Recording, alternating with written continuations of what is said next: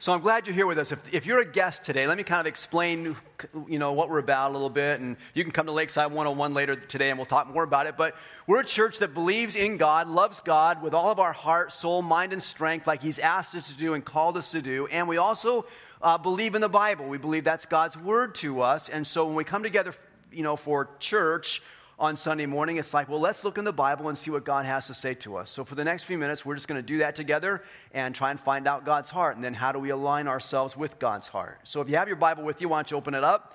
If you don't have one with you, we provide some on the chairs near you. If you don't have a Bible, you can reach over and grab one of those. You're welcome to have it. Take it home with you. Become familiar with it. Start reading it. That would be excellent.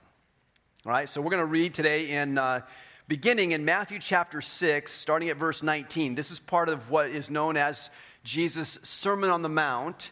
And in the midst of that sermon, he makes a little statement that I want to use to set up where we're going to head together today. So Matthew chapter 6, starting at verse 19. Here's what Jesus said. Do not store up for yourselves treasures on earth where moths and vermin destroy and where thieves break in and steal.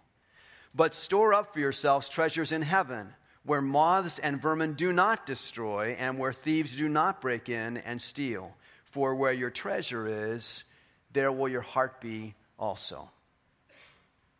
Now, many of you know that passage. You've heard that passage, those kinds of things. It's really an interesting passage, and often when we come to it, we end up talking about money. And so some of you are like, oh, we're going to talk about money today. It's like, no, we're not. That's what the passage is primarily about, and it's sometimes for people shocking to understand how much Jesus actually talked about money and our treasures. And that's really the point of what he's talking about here. But there's some other applications of this passage that I want to get to today. Jesus says, where your treasure is, there will your heart be. And so wherever you've got yourself invested in this world, your heart's going to go there. There's another application of that says, wherever you put your money, you can steer your heart there.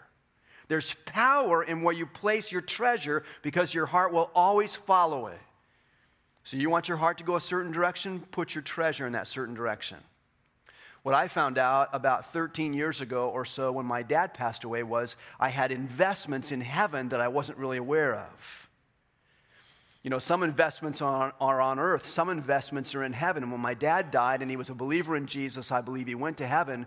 When he went, I'm like, I'm more invested in heaven now than I was before.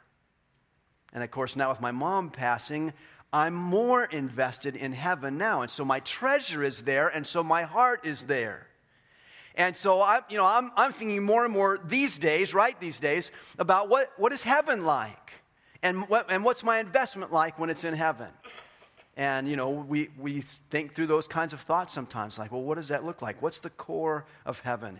In our culture, we have all these different popular ideas about what heaven looks like. Angels with wings on clouds and harps and things like that. You've seen those images, yeah? So we got all these, interesting, popular sort of conceptions about heaven. They're not always biblical, but they're out there. And so let me show you a little bit of that about these, and we'll talk a little bit about them, and then we'll head in a direction where we're going to. Let's just look at one of the conceptions of heaven on the screen first. You catch a good game. Thank you. It's so beautiful here. For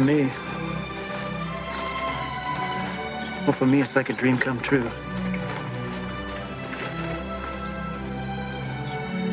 Can I ask you something?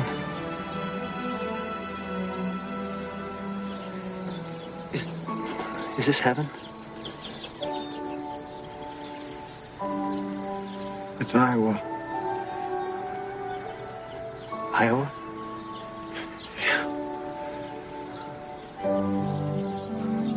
Could have sworn it was heaven.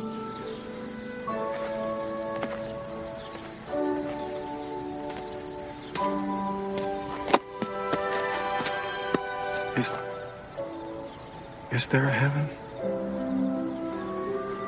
Oh, yeah. It's the place dreams come true.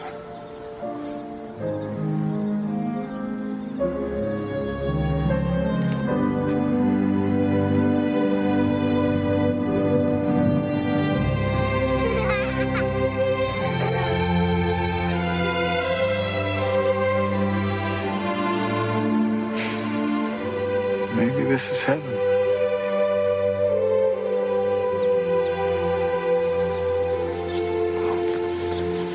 Good night, Ray.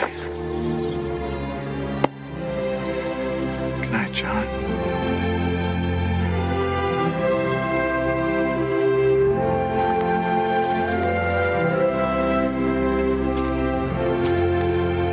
Hey, Dad?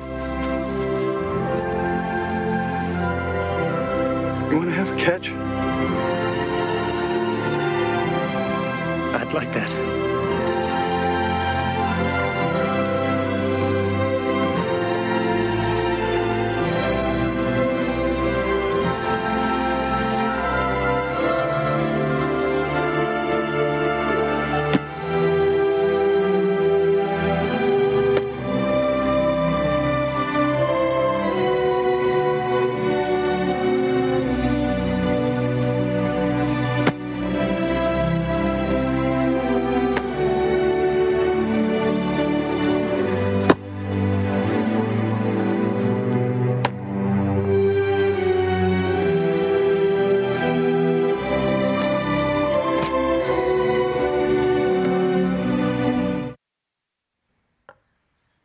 It's one view of heaven.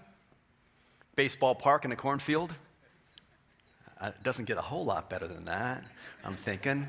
So we have these views of heaven. It's like, well, that's sort of what heaven looks like. So, it's a place where dreams come true. Sort of reminds me of the Wizard of Oz. Somewhere over the rainbow.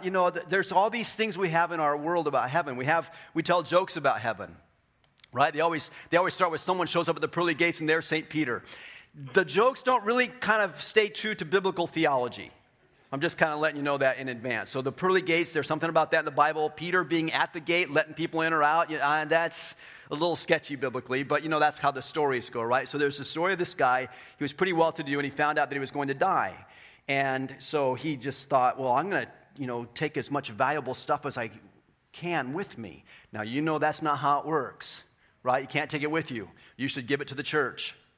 Oh, wait, sorry. I'm sorry. That was just kidding.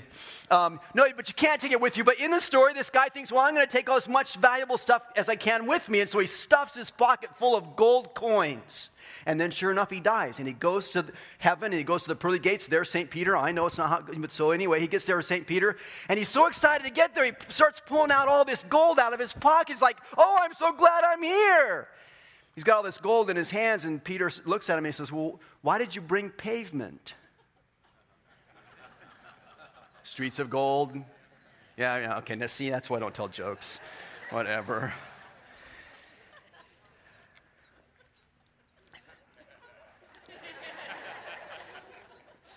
It's funnier when it doesn't work.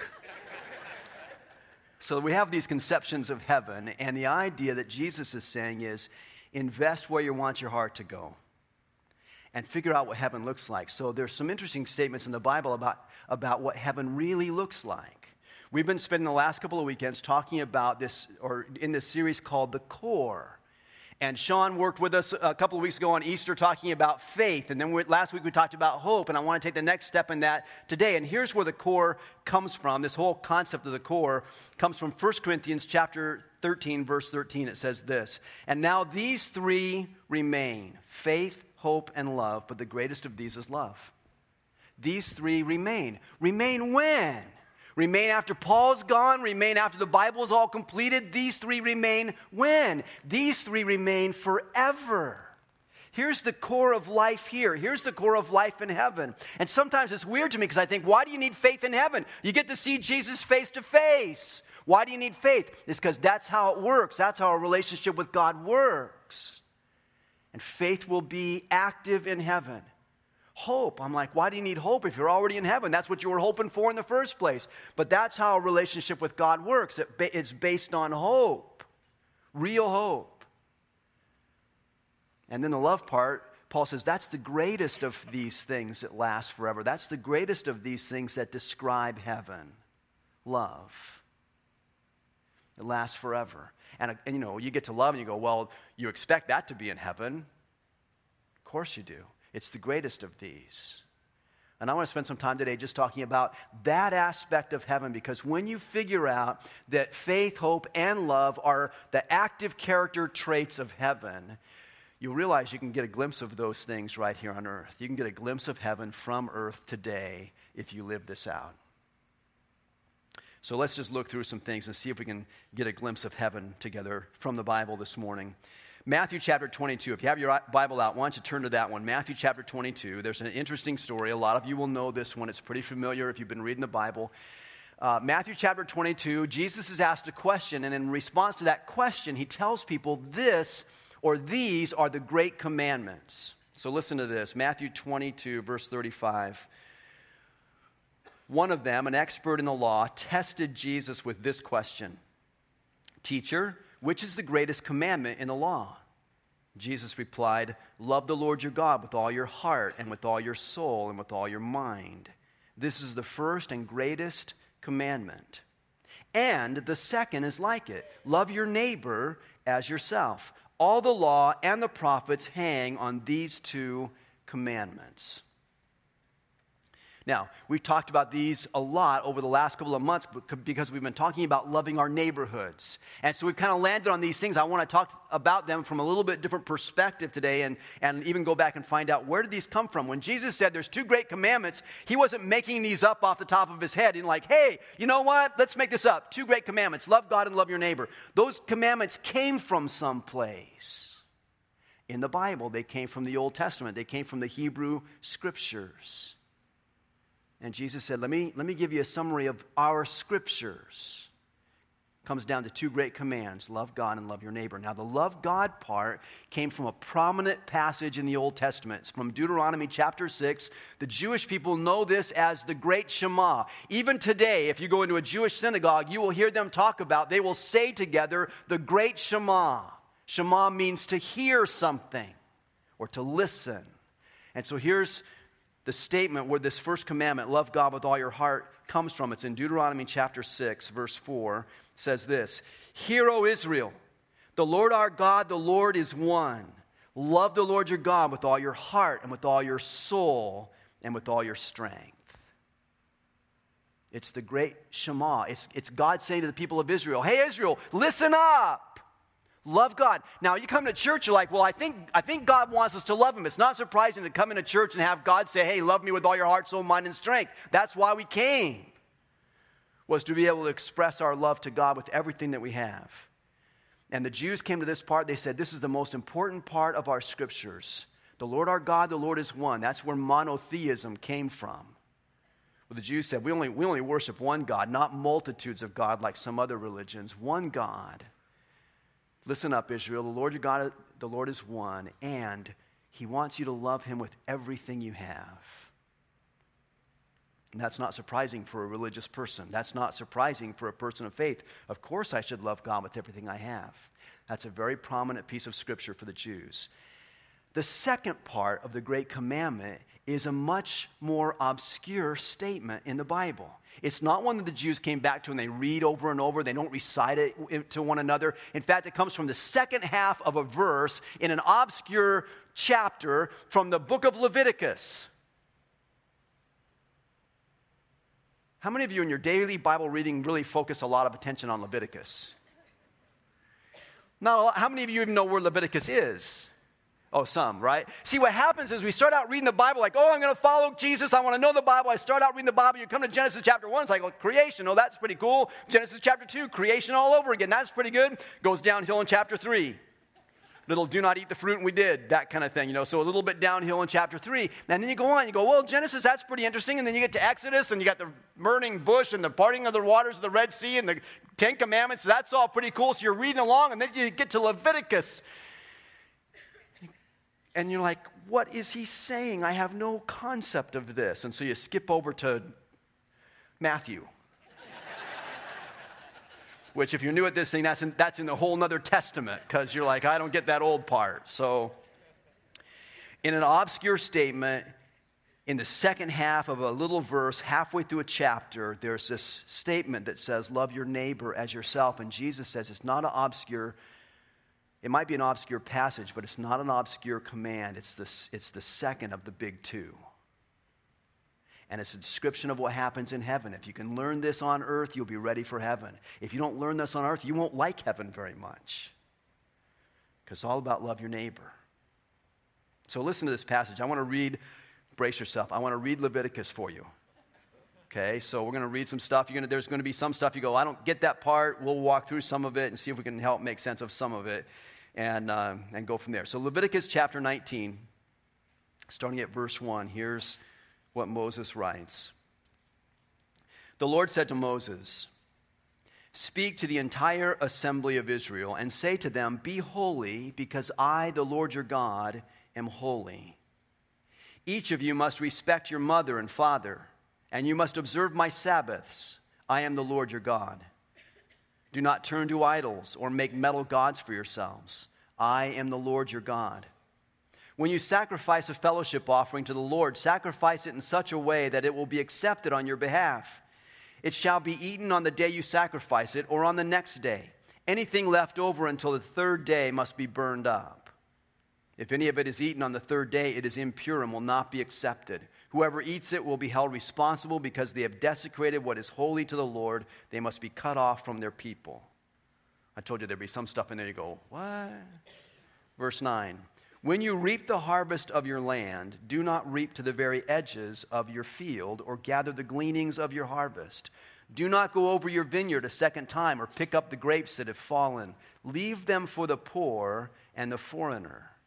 I am the Lord your God. Don't steal. Don't lie. Don't deceive one another. Don't swear falsely by my name and so profane the name of your God. I am the Lord. Do not defraud or rob your neighbor. Do not hold back the wages of a hired worker overnight. Do not curse the deaf or put a stumbling block in front of the blind, but fear your God. I am the Lord. Do not pervert justice. Do not show partiality to the poor or favoritism to the great, but judge your neighbor fairly. Do not go about spreading slander among your people. Do not do anything that endangers your neighbor's life. I am the Lord. Do not hate a fellow Israelite in your heart. Rebuke your neighbor frankly so you will not share in their guilt. Do not seek revenge or bear a grudge against anyone among your people, but love your neighbor as yourself. I am the Lord."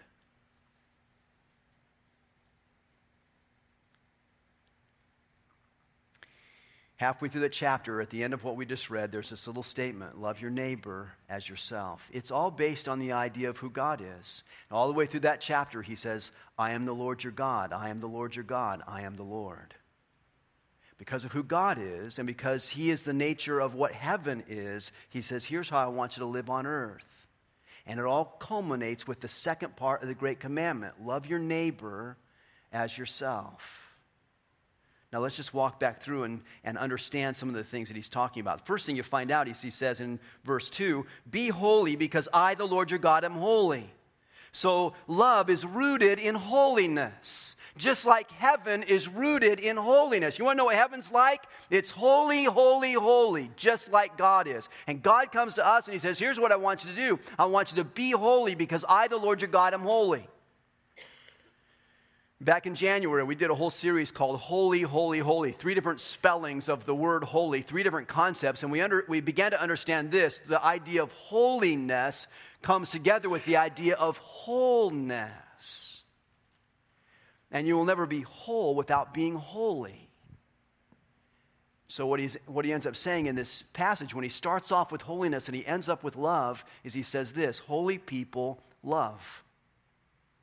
Or whole people love. Now, some of us will look at that and we go, loophole. You know, I'm not all that holy, you know, and the Bible says so. It's like all have sinned and come short of the glory of God. I'm not all that holy, so I don't really have to love the people that I don't want to. See how we twist Scripture? Or is this just me putting this in your head? Well, I'm not all that holy, so I don't have to love. But let's turn that thing around and put a corollary to it and say it this way. People who love become holy. You You ever look at your life and you go, duh, I'm just not as holy as I want to be. I want to honor God. I want to do what God wants. I want to be his person in this world. I want to be holy. And you find out I'm just not that holy. In practical terms, I know the sacrifice of Christ on the cross makes us holy before God's eyes. But from a practical perspective, I'm just not all that holy. You want to become more holy? People who love become holy. People who love become whole.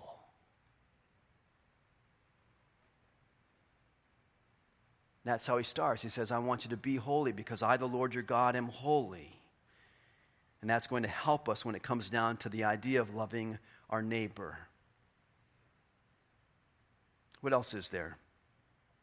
How do we love our neighbor? How do we do this whole thing? Well, the next thing he says in verse 3 is, each of you must respect your mother and father. Why does he say that? What does that have to do with loving our neighbor? I think it's this. Your mother and your father are the first set of relationships you enter into in this world. He says here, right off the bat, here's what I want you to do. I want you to respect, I want you to honor your mother and your father. Why? Because when you get that relationship right, all your other relationships work better. If you understand how to respect your mother and father, loving your neighbor is never quite as hard. It's the beginning, it's the foundation of all our relationships. Be holy, God says, because I am holy. And then respect your mother and father. Both of those will lead you in the process of understanding how to love your neighbor as you love yourself. And in a way that prepares us for heaven. Because that's the nature of heaven.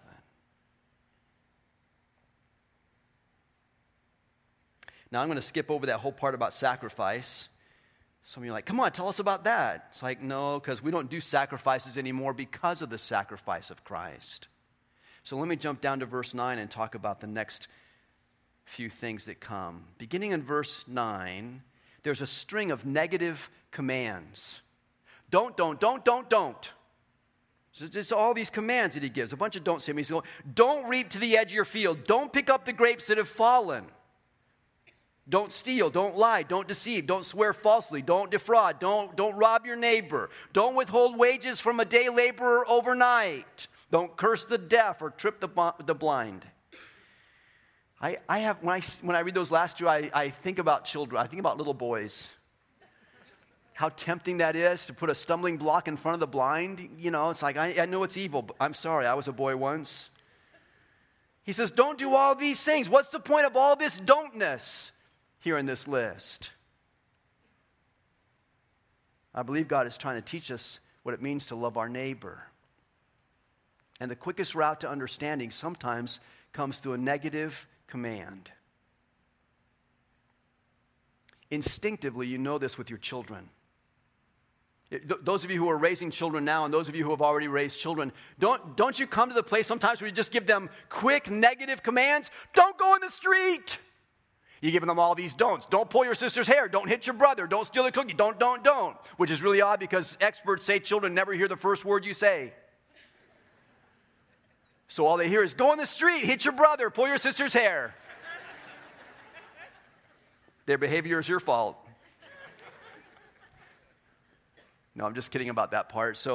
But we give these negative commands. Why? Because it's the clearest path to understanding sometimes. I tell my child, don't run in the street.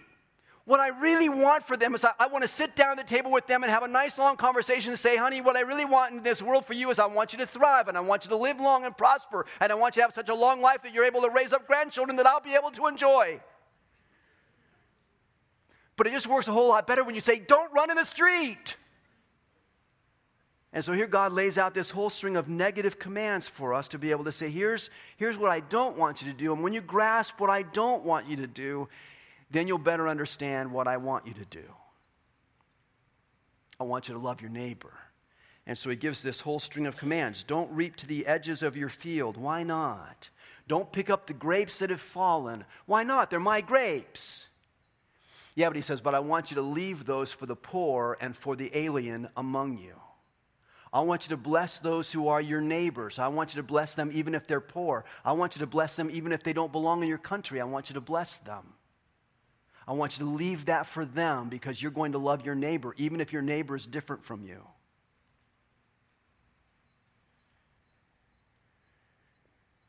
Don't lie. Why not? Because your neighbor needs to be able to trust you. If you're going to love your neighbor, she must be able to trust you. Don't steal. Again, that's a trust issue. It also says, I respect what you've already worked hard to earn, so I won't steal it because I love my neighbor. Don't curse the deaf. Don't trip the blind. Why not? Because there's someone who has, that person is someone who has a handicap or a disablement or, some kind of challenge in their life that you don't have in your life. You want to love your neighbor? Don't put a stumbling block in front of the blind. Don't curse the deaf. Why? Because you're here to love your neighbor, whoever that neighbor is.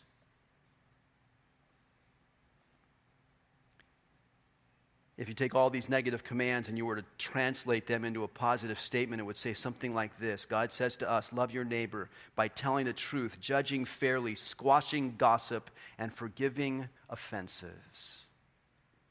That's what it looks like to love your neighbor. And he says that's the practice of heaven.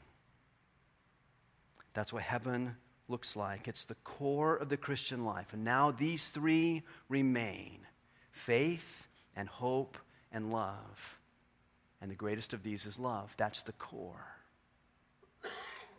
And then he comes to this last little statement that Jesus says is part 2 of the great commandment. Not only love God with everything you have, but also love your neighbor as yourself. Now, it gets a little tricky there, because I have to love them as I love myself. That calls for sacrifice. See, in our picture of heaven sometimes, in our picture of love sometimes, we get off track from what the Bible teaches, not necessarily in bad ways, but not necessarily in following what the biblical teaching would be. In our world, love is mostly romantic. It's idealistic. It's like, oh, that would be a beautiful thing. Oh, that would be a wonderful relationship. And it's mostly romantic. But in the Bible, the core of love is sacrifice. And when he says, I want you to love your neighbor as yourself, it's about sacrifice. When Jesus ups the ante in the New Testament, he says, I want you to love one another as I have loved you. What is that? That's by sacrifice. He says to husbands, I want you to love your wife like I have loved you. What is that? That's by sacrifice. But even if you just stop at the place where he says, love your neighbor as you love yourself, what is that? It's by sacrifice. We sacrifice for ourselves all the time, don't we? I mean, sometimes we sacrifice discipline for pleasure for ourselves. Sometimes we sacrifice pleasure for discipline for ourselves. Whatever we do, we go, well, that's going to be to my advantage. That's going to be to my gain. Sometimes I sacrifice ice cream for the sake of going to the gym.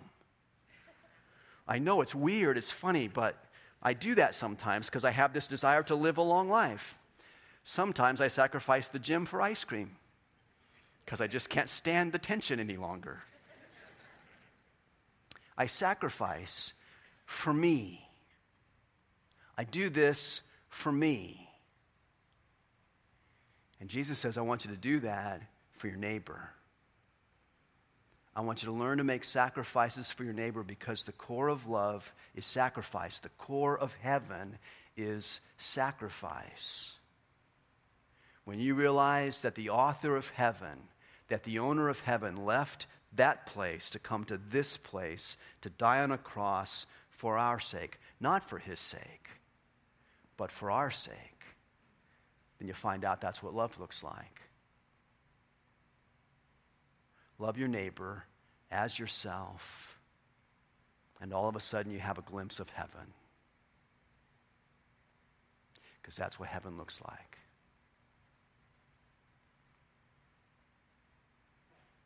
Jesus, I pray for us today on this. You have been very clear, Lord, about what you want for us. You've been very clear about what you want from us. You want love for us. It's why you came to our world. It's why you sacrificed yourself for us. But then you want love from us to others. And I believe you want to express your love to our neighbors through us. And sometimes our neighbors, the only sacrifice they'll ever understand from you is if we're the ones who make it. And so, Lord, I pray that you would amazingly, powerfully open our eyes to ways in which we can sacrifice for our neighbor, whether that neighbor's next door or across the street or behind the back fence or across the row at work or in the teacher's lounge at work or on the playground or wherever that neighbor might be. Lord, may we be clear on what it looks like to love our neighbor by sacrificing for them.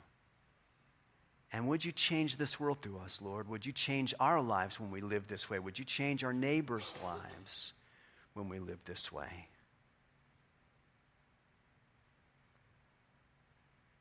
And would you be honored by the activity we engage in to love our neighbor as ourselves, because we love you with our heart, soul, mind, and strength. Lord, thank you for these things. We honor you together today, Lord Jesus. Amen.